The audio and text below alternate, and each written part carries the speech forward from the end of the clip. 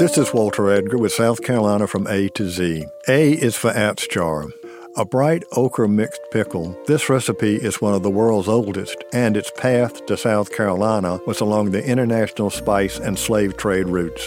Originating in Java, where each district has its own version, recipes for achar traveled through Asia to India, where the term is generic for both oil and brine pickles, to Madagascar, where pickled mangoes were prized, to South Africa, where the Dutch imported Malaysian slaves, up the west coast of Africa, whence came South Carolina rice plantation slaves, and directly to Charleston. Harriet Pinckney Oree recorded her Atzjar pickle in her colonial cookbook about 1770.